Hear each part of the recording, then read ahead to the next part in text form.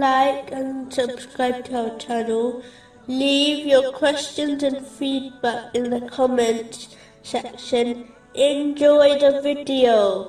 Continuing from the last podcast, which was discussing chapter 11, verse 5. Allah knows what they conceal and what they declare. Specifically, it was discussing the importance of truly knowing that Allah, the Exalted, is fully aware of one's open and hidden actions, what they reveal through their tongue, and what they conceal in their hearts. A Muslim should therefore ensure every righteous deed they perform is sincerely for the pleasure of Allah, the Exalted.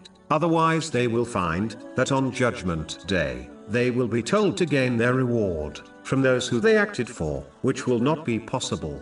This is confirmed in a narration found in Jami Tirmizi, number 3154. In addition, it is important to remember that a good deed can become bad because of an evil intention, such as showing off. But an evil deed can never become good because of an intention, such as stealing, in order to give charity. Finally, a Muslim should learn that even worldly deeds can become good deeds because of one's good intention. For example, a duty on a Muslim is to provide for their family if they strive to earn lawful wealth, which is commanded in Islam, in order to provide for the necessities of their family. Then it will be recorded as a good deed, as they are fulfilling the commands of Allah, the Exalted. This is confirmed in a narration found in Sunan an-Nasa'i, number 2546. Correcting one's intention is the foundation of Islam, as without it, no righteous deed will be rewarded